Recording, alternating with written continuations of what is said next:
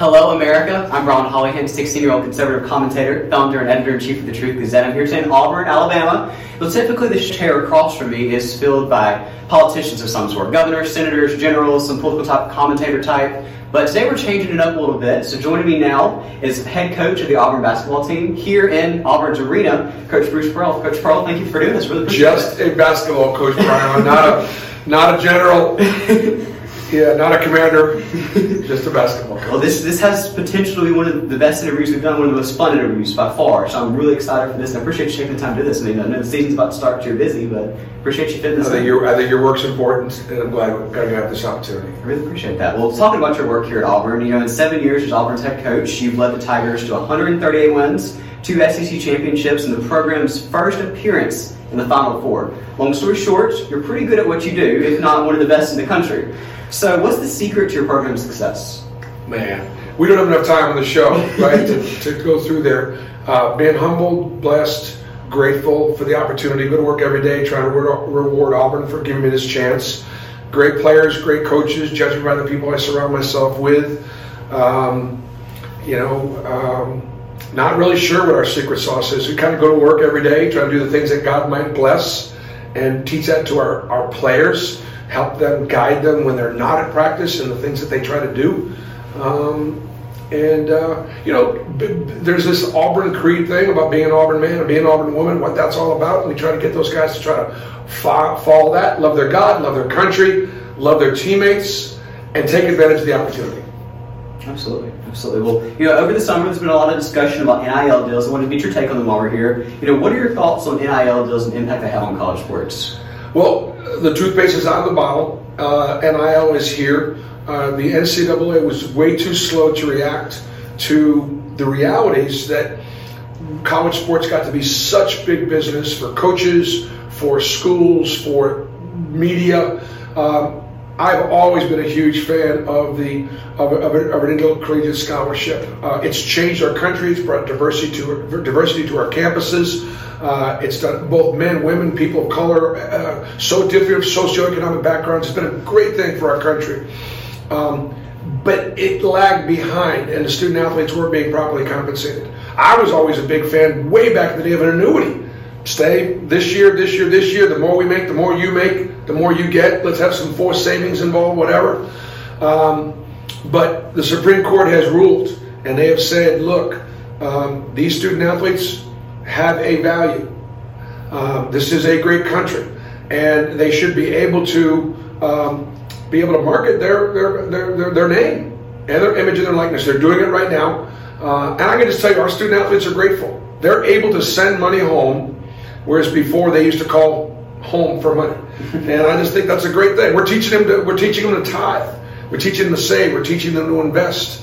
We're teaching them to save some money for those taxes that they can't believe they're going to have to pay once they get those checks. So I think it's a great thing. The one thing I wish, as they continue to adjust these rules, that they would allow the universities who are profiting from the student athletes to be able to foot the bill more right now than the free market and our donors. But either way, I think it's a move in the right direction for the student athletes. Absolutely. Over the summer, you got some flack from the media for taking your team, your team on a trip to Israel, where y'all played against Israeli teams, and you had the chance to tour some historic sites in the Holy Land. It was a really cool trip. How was that trip, and why was it so important for you to take your team on that trip? Well, that's a big answer. Being Jewish, I faced real anti-Semitism in my life. Growing up in Boston, I saw real racism. I saw real race riots, real black and white hatred, a lack of an understanding. Boston was a great ethnic town, but it had its challenges in the 60s and the 70s. And I didn't understand it. As an athlete, I didn't understand it. We picked up teams, and it didn't matter what color you were or how you prayed. Could you guard? Could you make a shot? That's all that really mattered. And but it mattered to our parents, and it mattered to our grandparents, and it mattered to society. And I just understood at a very young age, together we can accomplish so much more than we can apart.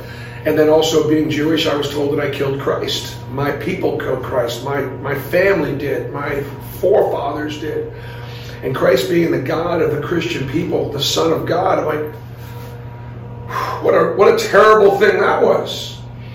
And then, of course, the more I grew in my own faith, and I realized that you do believe that God sent his son to die for the world so there would be a covenant with God, and that you believe that as Christian, well then really, what does it matter whether the Romans killed him or the Jews killed him or the mob killed him? God sent his son to die to bring the rest of the world into a covenant with him, and then to recognize that Jesus was born Jewish, lived Jewish, died Jewish, he was Jewish. That makes us family. Abraham, the father of all nations. So for me, religion should not be a divider. It should be something that connects us. Absolutely. And go to Israel and let the guys obviously see that. Now, and unfortunately, you've got this, get out a map. Get out a map of North Africa, get out a map of the Middle East, get out a map of the Gulf Arab states, and you'll see that about 99% of that region is Muslim, which is great.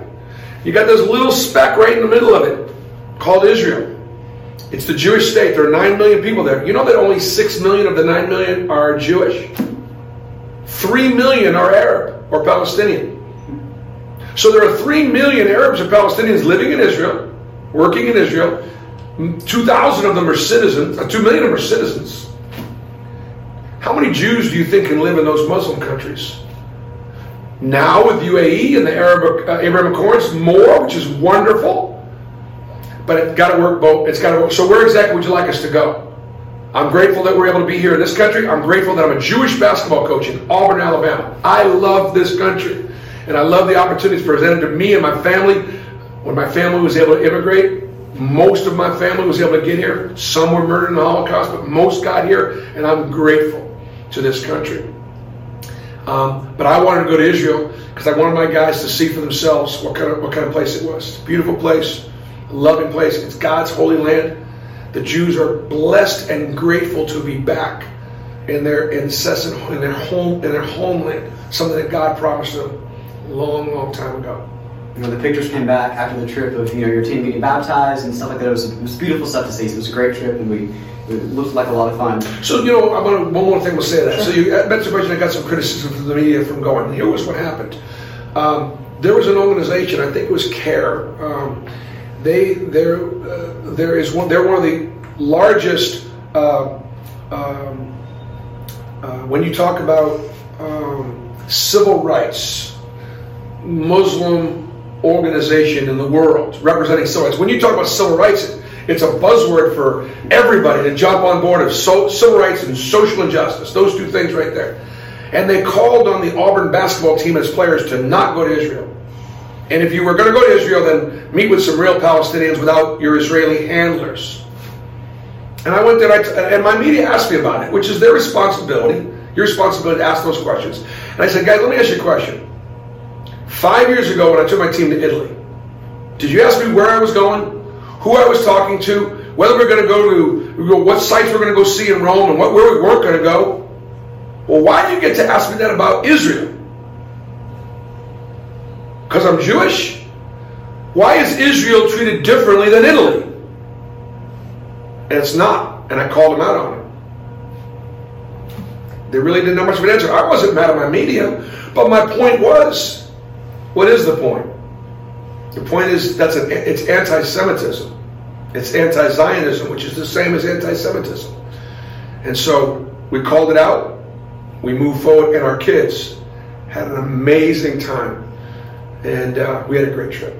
Okay, well, I'm glad. Speaking of the Middle East, you're a vocal fan of President Trump's peace treaties in the Middle East, and you've praised his administration and key figures like Jared Kushner for crafting those agreements. My question to you today is, do you believe peace is possible in that region of the world, and what do you think the current administration should do to help move towards that? I do believe it's possible. I do. My grandfather, Jack Perlmutter, actually pronounced Perlmutter, Julius was his actual real name. He looked just like Anwar Sadat. And in I believe it was 1979, when Anwar Sadat had the courage to sign a peace treaty with Israel, nobody thought that was possible. And I admire, and I want to thank the United Arab Emirates, Bahrain, Sudan, Kosovo, And I want to encourage Saudi Arabia and the other Arab Gulf states and other nations around the world. I want to thank those that have had the courage to go, that got enough credit, because there was a lot of risks at home because of, in my mind, a lot of misinformation. To want to have normalized relationships with its neighbors. Arabs and Jews have lived together side by side for 5,000 years. Sometimes when you live side by side, you're going to have some good times, you're going to have some bad times. It's what happens with family, it's what happens with neighbors, so on and so forth. I do think peace through prosperity is possible. I do. I look at Israel and its 3 million Arabs and go, you know what? Israel, in so many ways, if you look at the makeup of the government, or here's an example. 50% of the medical health workers and doctors and nurses in Israel are Arab. It's perceived that a nurse or a doctor or a healthcare worker would be at the higher end of the food chain, and they're Arab.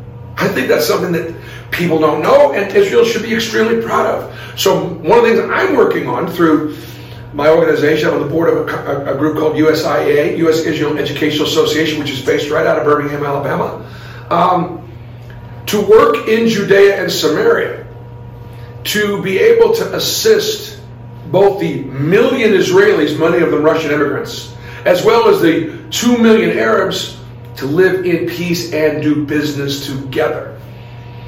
Right now, the Palestinian Authority, Hamas, Hezbollah, right now, they make it very, very difficult for the people, the Palestinians, to do business with Israelis and Jews. But there are many that are ignoring them and doing it anyways. There's a Judea-Samaria Chamber of Commerce run by a friend of mine, Avi Zimmerman. My family and I have donated money to help Arabs and Palestinians in that area have successful businesses. It's all about just taking care of your family. It's all about just sending your kids to school, having health care, living a good life. Israel could be a model that others can look at and find a way for these Arab communities within Judea and Samaria and Israel to be successful and happy and wonderful places to live. But first, the leadership is going to decide that they're willing to allow Israel to exist. That from the river to the sea stuff, that's not going to happen. That's not an option. That was not what God said was going to happen. And it's not going to happen on my watch. The other day you shared an article on Twitter about Berkeley developing, quote, Jewish free zones on their campuses, and you called it pure discrimination. You said, today it's Berkeley, California, tomorrow it's your hometown. As a practicing Jew, how do you feel about this blatant discrimination on college campuses? Well, I feel, look, I'm a college basketball coach. 90% of the student athletes that I've coached are African American, black. So I've tried to fight the fight with them, and to have them be able to overcome the profiling, overcome the limits that are put on them, remind them that this country elected Barack Obama twice, remind them that I'm a Jewish basketball coach at Alabama. You can do anything. Yes, there are obstacles, but not roadblocks. And so, simply put, let's change a Jew-free zone, or no Jews or Israelis or Zionist speakers, to no women speakers, to no black people, to no Muslim guests. I don't think it's acceptable. And I think I've got a responsibility as the person they're talking about, like, okay, Berkeley, where am I allowed to go? Because guess what? Auburn's playing at Berkeley next year in football. We're playing there. And I'm going. I'm going to wear a yellow star on my shirt, on my Auburn shirt. And I'm going to write Uden on it. And I'm going to encourage some of my other Auburn friends that are going to go out there too to put a star on as well. So they couldn't tell the difference between the Jews and the non-Jews. What country do we live in? I coached at Stanford back in the day, 82 to 86. Stanford, Berkeley, the Ivy League, these were amazing institutions of higher learning, the best of the best. I just think that that is discriminatory. that is racist, that is anti-Semitic, and it's unacceptable. Coach, I founded the Truth Gazette in July of 2017 at the age of 11 with the simple goal of fighting back against the mainstream media. A few days ago, one of your tweets caught my attention as I was preparing for the sit-down because it went right along with my mission statement. You tweeted, and I quote, "The media has such control over the way we think about the world. They're in business and ratings matter. So change the channel, look at both sides, and make up your own mind." First of all, I want to thank you for being so bold because most people are too afraid to. They're afraid of getting banned by networks and stuff like that. And I really appreciate you taking that stand. My question to you today is, why do you think networks on both sides of the aisle have shifted from informing Americans with news to filling their screens with propaganda? I don't know why. I don't, but I believe it to be what exists. So I got married in 1982, and on my honeymoon, drove across the state. I was 22 years old. Read the Boston Globe, read the Indianapolis Star. That was our first, maybe our second stop. The same story that I was reading in the Globe, I then read the Indianapolis Star. It was like two completely different stories. I didn't know which one was right or wrong. I wasn't trying to determine that. I was just trying to read the facts. And I began to realize as I traveled across the country, that's what we did. We drove 2 weeks on our honeymoon to get across the country. I realized the power of the media, the power of the newspaper, the power of the message. Look, you read something, you're going to believe it. You hear something, you're going to believe it. Where else are you going to get where else are you going to get your knowledge? And so that's when I first kind of became aware of it. And then, I remember newspapers used to have a page on the back of the page that was an editorial page. And on the left side was one side, and the other side, and they would debate the issues, and you could read both and decide for yourself which one is which. I thought that with the rest of the paper being the news, factually what's happened, not editorialized. Those days are gone. Whether Walter Cronkite was the last one to deliver that, I don't know. So I'm conservative, but I have respect. I have real respect for and admiration for how other people think that think differently than me. I respect that they feel differently. The question is why? Part of the reason why is because what they read, who they listen to, and what they watch. And I do think that in many ways that can be dangerous. I saw, and people won't like this correlation, and for that I apologize. Germany and Eastern and Western Europe, many, somehow justified murdering 9 million people, 6 million Jews, 75 years ago, 80 years ago. Germany was not a third world country. Germany was an educated, culturally rich, historic, proud, developed nation. Culture in that part of the world, history, music, technology, and was going and growing.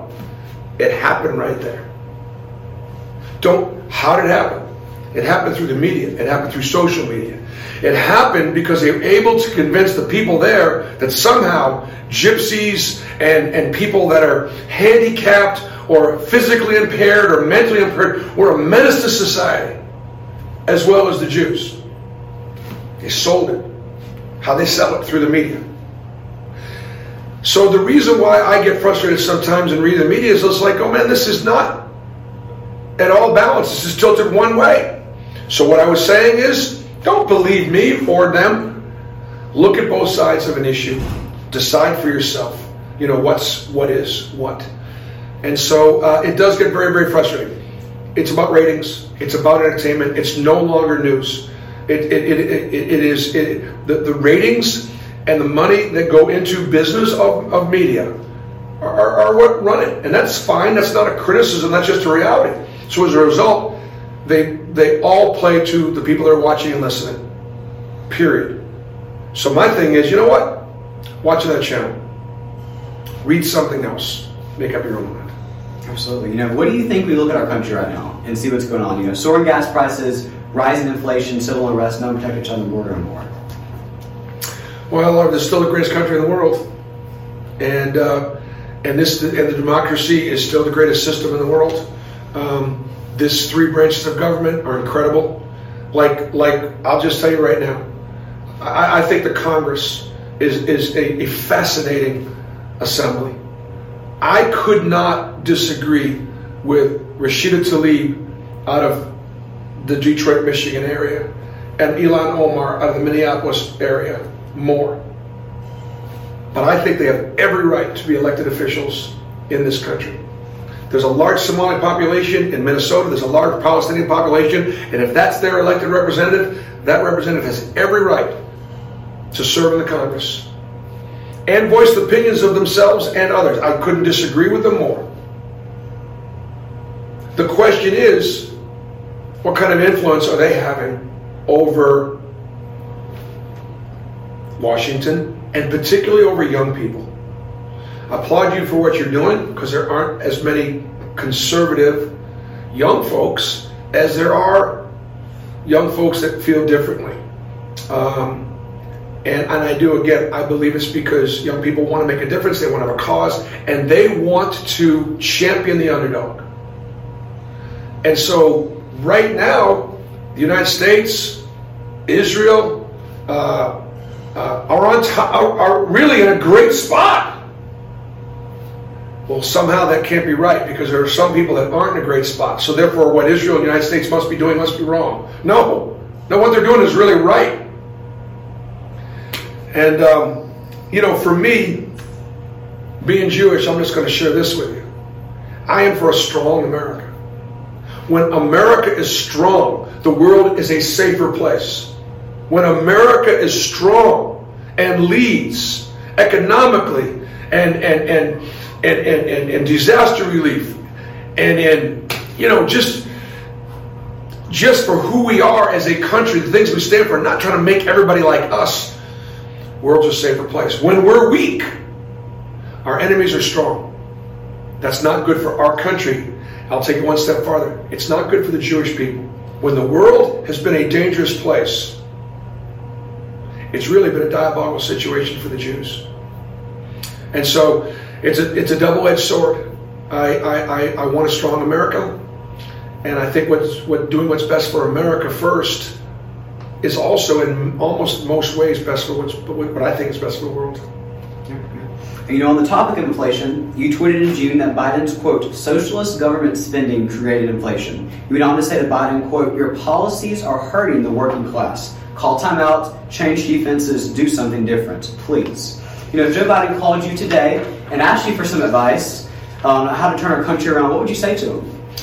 Well, first of all, I think, and you may have it exactly right, but I think I used a word in there that I wished I hadn't used, and I'm going to ask you to do the research on that. I think I said democratic socialist policies.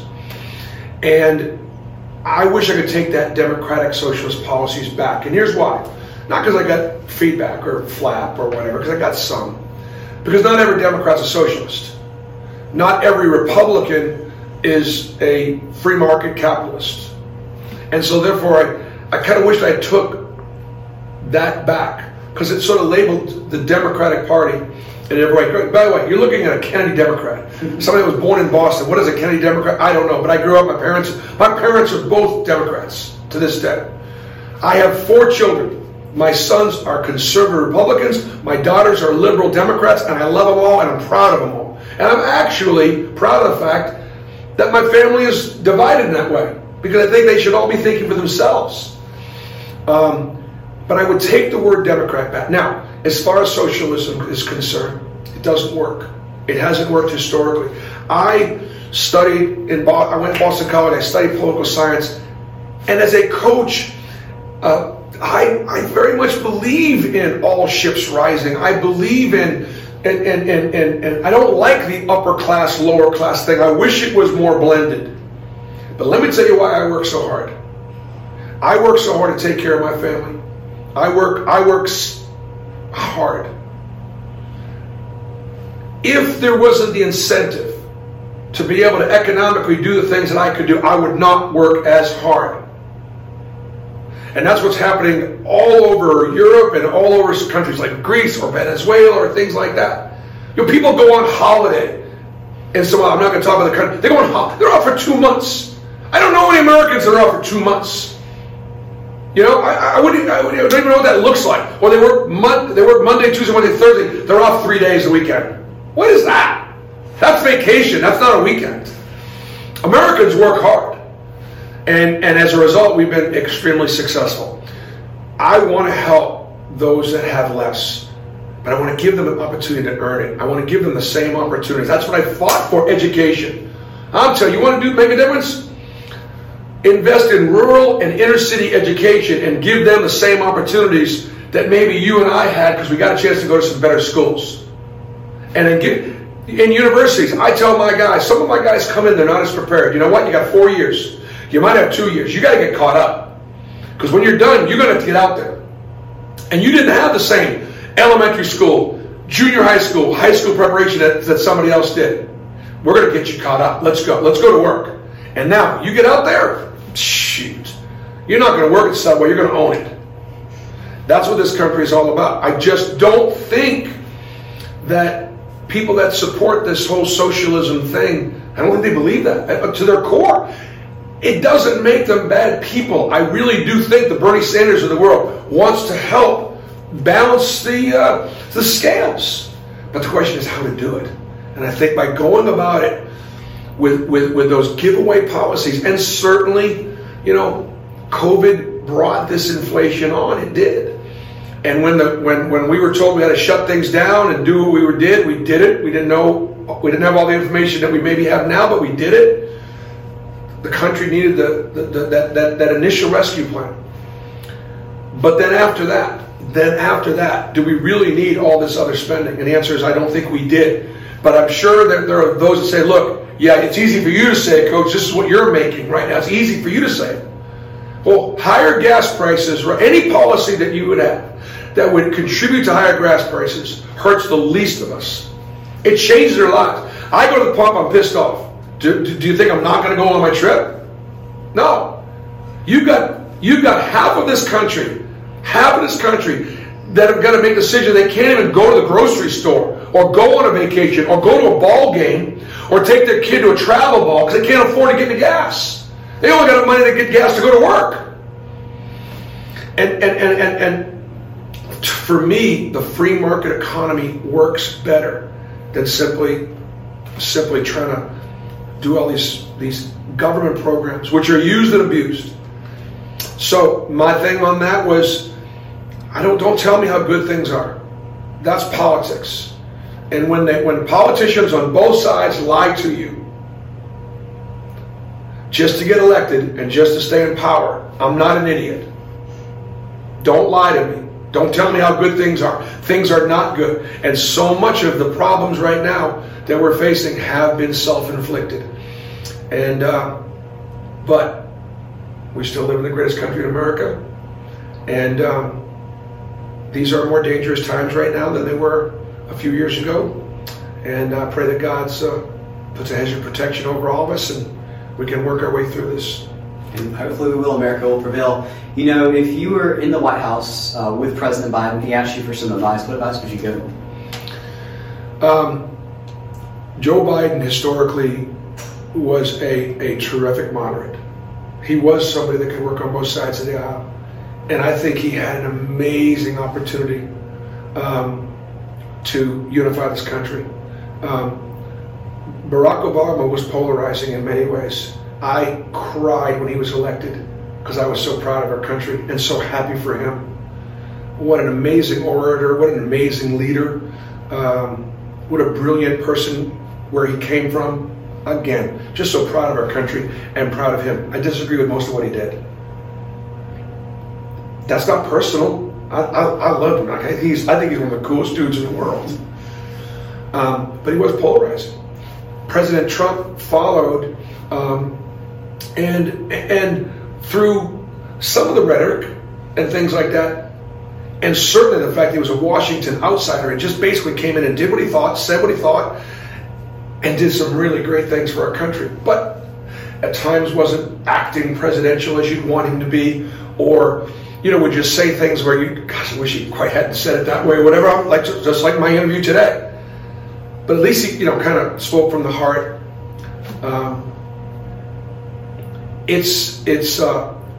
But half the country feels a certain way about President Trump. Whether it's the media's fault or his fault, it is what it is. And for me, the executive needs to somehow be someone that could bring people together. If Joe Biden had done what he said he was going to do on Inauguration Day, we would be in a completely different place. And he had an opportunity as an older president that may have really truly, the day he was elected, thought he could be just a one-term president. He could have thanked his base for electing him, but immediately gone and done what he said he was going to do on Inauguration Day. But he changed all of Trump's policies immediately. He got rid of, all the signaling, the wall, the energy, the giveaways. He immediately played to his base, and he didn't have to. I don't know, at this point, he probably can't reel that back. I respect the office, I respect the man, and I want him to do well. I want him to do well, and he's got to make decisions. We got to try to support, live with his decisions, and we will. Wrapping up here today, I think it's safe to say you're a little bit more vocal on issues than most college basketball coaches, and because of that, members of the media, political activists across the country, they've attempted to silence or, quote, cancel you. What is your message to people who attempt to cancel you? It's just we live in the greatest country in the world, and like I said, just because people disagree with me, and let's just say half the people are going to disagree with what I'm saying right now. That's okay, and I'm not hating on you for doing it. I'm not. I respect you for feeling differently. I try to do the best I can to try to, inform people about Israel, because I'm Jewish. Inform people about anti-Semitism. Inform people about racism. In some ways, focus on God first, because I read the Bible, and God's number one with me, and that's kind of where I go as a teacher and as a coach. If you don't like what I'm saying or writing, then don't read it. It's okay. I respect that you feel differently. But I think that's what makes our country so great. That's what makes democracy so great. So listen to both sides and read both sides. And we have problems in this country, we do. But we still have the greatest democracy on earth. And but we also need to fight for the way this country was created, and the freedoms that were given, and the challenges that we're facing. I don't like the direction that we're going in right now, and but because this is a democracy, that direction can change course. Absolutely. Well, Coach Pearl, I appreciate you doing this. Best of luck in the season to come. I know you'll start pretty soon, and I hope it goes well. We're wishing you all the best. Thank you. Appreciate it. Keep standing strong. We need both people like you speaking out. So I really do appreciate it. Right back at you. Thank you. Have a great day.